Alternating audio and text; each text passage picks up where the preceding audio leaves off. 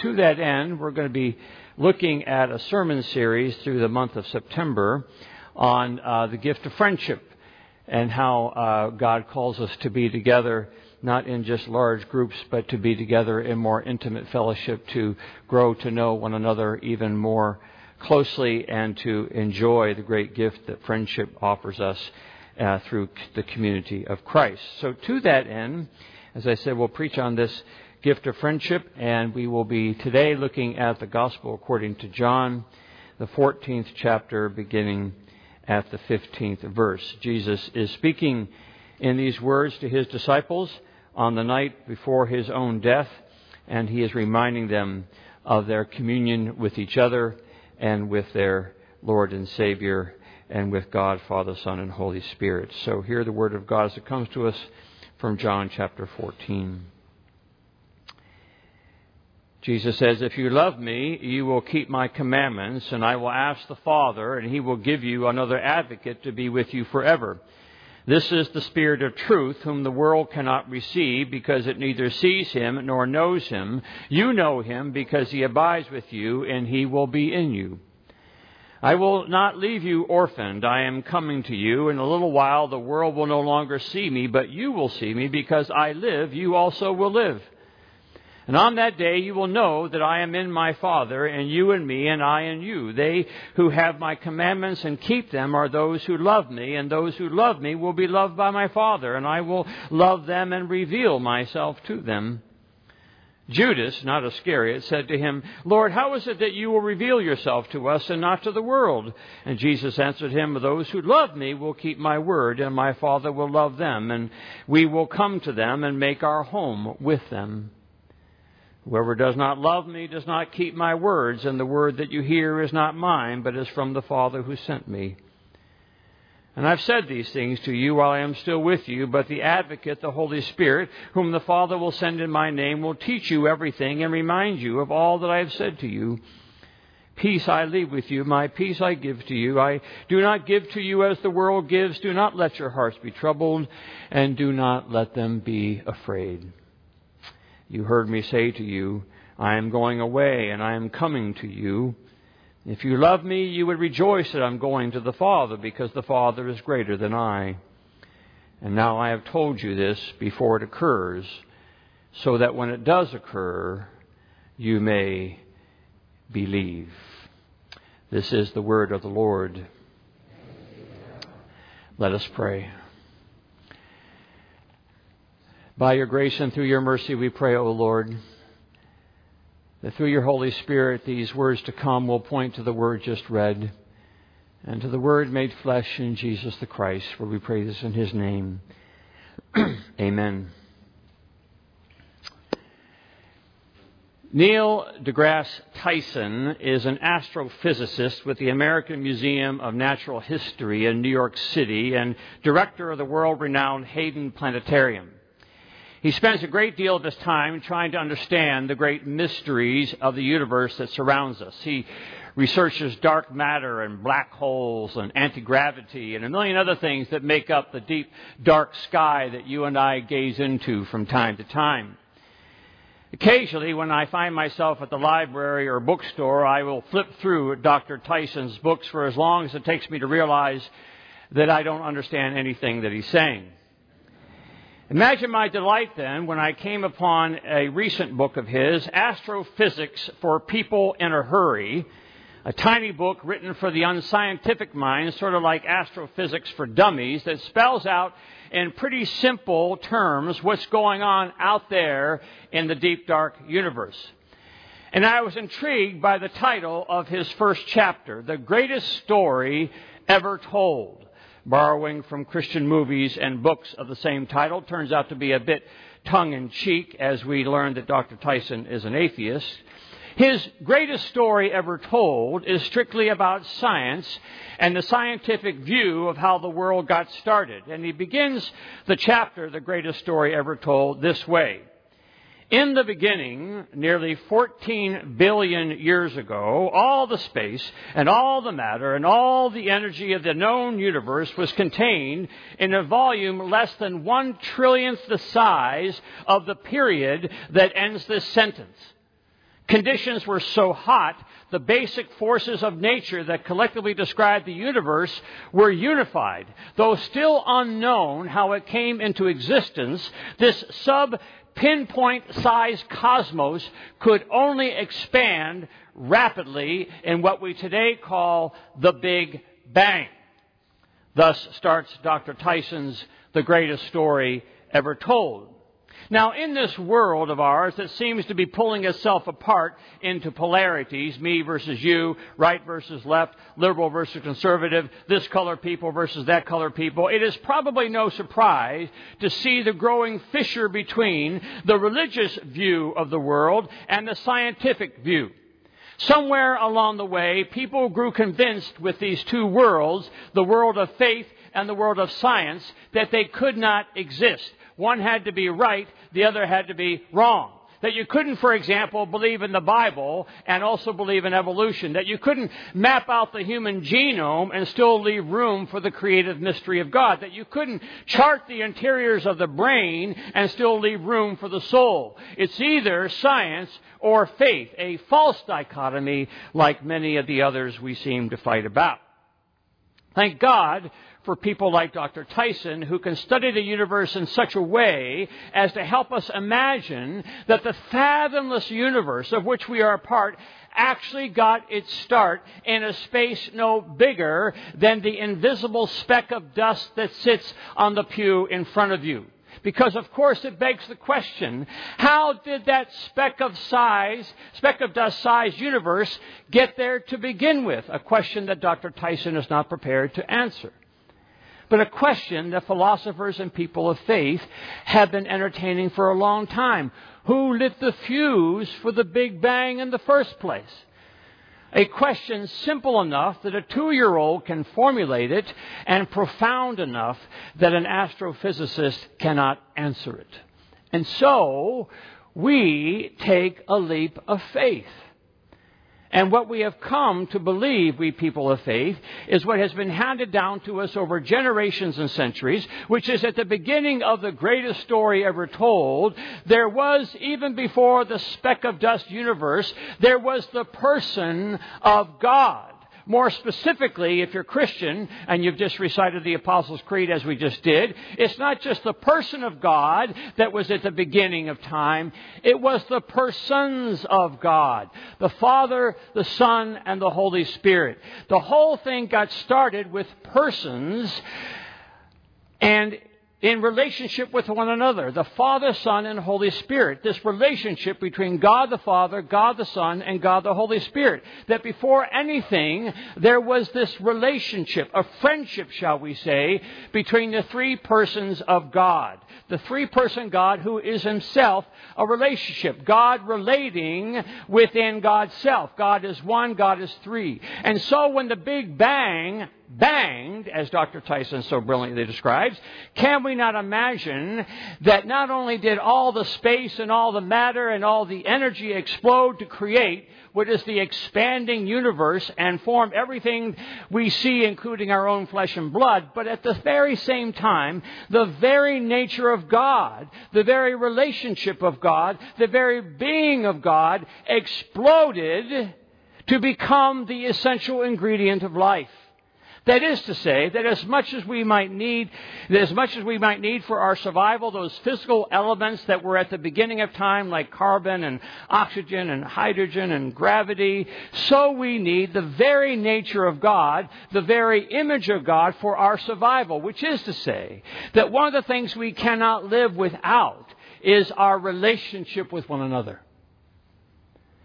If God cannot be God without being in a relationship, then we cannot be human unless we are in relationship.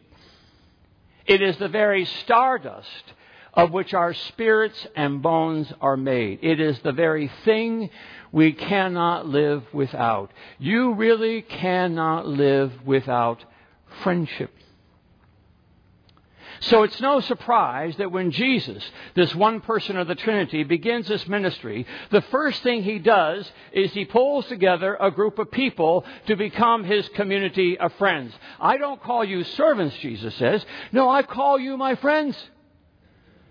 And friends they will be. Jesus is teaching them the secret of the universe, the stuff of creation, how it all began. And so even when it comes time for Jesus to leave, on his last night, he reminds them of the friendship they have in God. The three persons, God, who will always be with them, enveloping them, surrounding them, enfolding them. I will ask the Father, Jesus says, and he will give you another advocate to be with you forever. This is the Spirit of truth. You know him because he abides with you and he will be in you. This three-person dance, as C.S. Lewis calls it, circles around us and invites us into community with God and with each other. Why? Because this is the very nature of the universe, the very essence of our being. God is friend to us and invites us to be friend to each other. St. Augustine, 16 centuries ago, described the essence of God, Father, Son, and Holy Spirit as lover, the beloved, and love itself. Lover, God the Father, the beloved, God the Son, and love itself, God the Holy Spirit. That this is who God is. All loves wrapped together, the love, the lover, the love, the beloved, and love itself. And that is as real in the world as oxygen we breathe and water we drink. The essential ingredient of which every day has its recommended daily allowance, because you cannot live without friendship.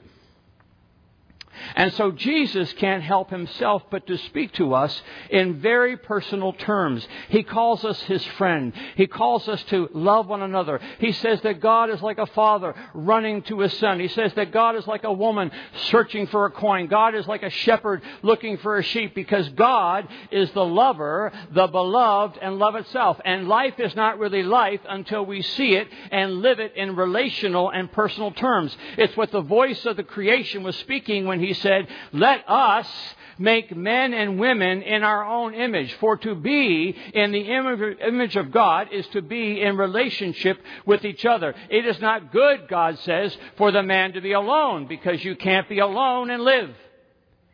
So we are wired for community and friendship. And so from the very beginning, the church understood that to live meant to be in community. To be the family of God was to be in relationship with one another. To be in the image of God is to be in the community of friends. So they gathered together and they ate together and they shared together and they depended upon each other and they held everything in common and they held no private ownership, because to be in relationship was to experience the very essence of creation. It was to be about the byproduct of the Big Bang. If you want to know the meaning of the universe, if you want to experience the greatest story ever told, the Bible says, find yourself a friend and hold on. Find yourself a friend and hold on. This weekend, they inducted a new class into the Professional Basketball Hall of Fame. And it got me to thinking of the story of two professional basketball players named Jack Twyman and Maurice Stokes. They are on the left-hand side of that picture. Some of you probably remember these two. They played back in the 50s and 60s, both young men, high school friends from Pittsburgh. One went to play for the University of Cincinnati. The other went to play for St. Francis. Both of them were drafted, as it turns out, to play for the Rochester Royals, which later became the Cincinnati Royals, which later became the Kansas City Kings, which later became the Sacramento Kings. Not that that matters. And both men, back in the 50s, were premier players in the league. And they led the league in many categories. But 3 years into his career, Maurice Stokes took a bad fall on his head. And 3 days later collapsed into the arms of his friend, Jack Twyman, and slipped into a coma, the victim of post-traumatic encephalopathy, which rendered him a paraplegic for life. Back then, professional basketball didn't have medical insurance, didn't have disability insurance. And so Maurice Stokes was left alone to fend for his treatment. But that's not true, because he had Jack Twyman, and Jack Twyman was his friend, and Jack Twyman was not going to let him go.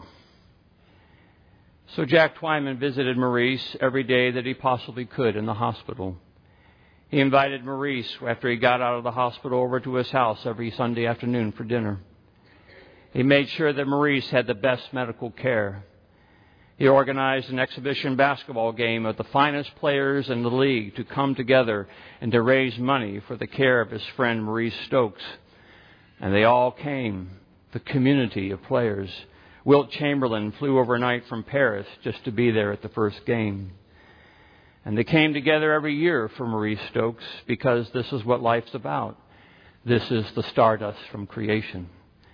And they raised money, and they made sure that his medical needs were taken care of for the next dozen years, until Maurice suffered a heart attack and died. But even then, Jack Twyman wasn't done with his friend, because Jack Twyman knew that between the two of them, the better player was Maurice Stokes. And so it wasn't enough for Jack to get into the Basketball Hall of Fame, which he did in 1982. No, he was going to make sure that his best friend got into the Hall of Fame too. So for 20 years, he petitioned the league to consider the 3-year career of his friend as sufficient to be a candidate for the Hall of Fame. And he wore them down with his insistence.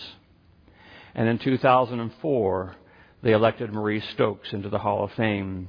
And his best buddy, Jack Twyman, got to receive the honor for his friend. Now that's friendship. That's what they call love. What they call the stardust from the beginning of time. Because love is what makes the world go round, right?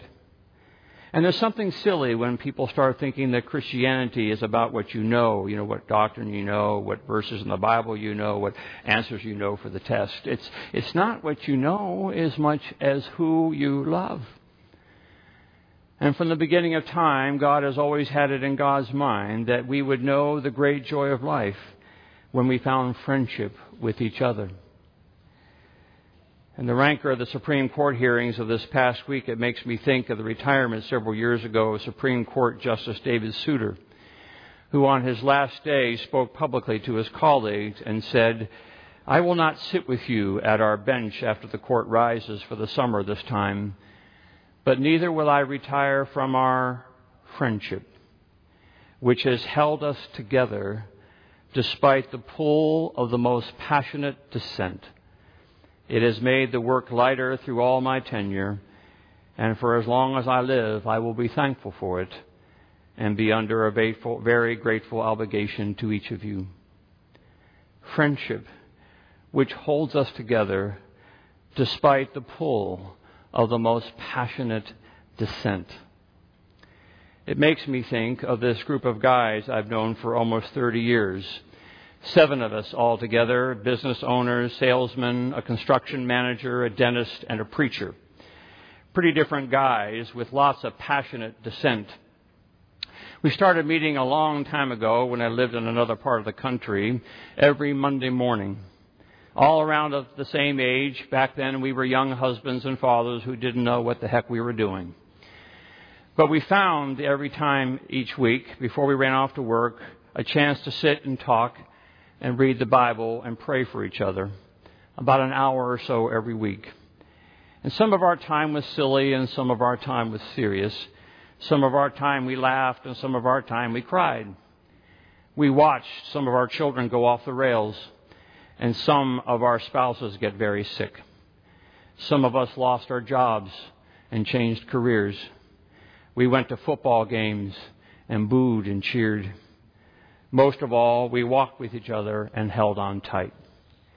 And every year we still find an excuse to get together, even though we are hundreds of miles apart, because we couldn't live very well without it.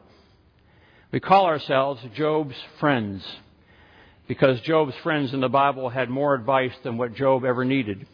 And we sure have that for each other, more advice than any of us ever needs. But in that little small group of stumbling young men, now become old men, there was the stuff of creation, the image of God, the stardust from heaven. in that little small group is the lover, the beloved, and the love itself from the dawn of time. So it shouldn't have been a surprise last year when they saw old Hurricane Irma bearing down on the southwest coast of Florida a year ago this weekend, that before she even touched land, Joe's friends had already made arrangements to rent a truck, cleared their calendars to come down to help a guy who might need some help. And just 2 days ago, we all got the calls that one of us had lost his bride of 30 plus years to cancer, and we're on our way in different ways to do what we can. So I don't know about you, but life just isn't what it's supposed to be until you make your way into other people's lives and you allow other people to make their way into yours.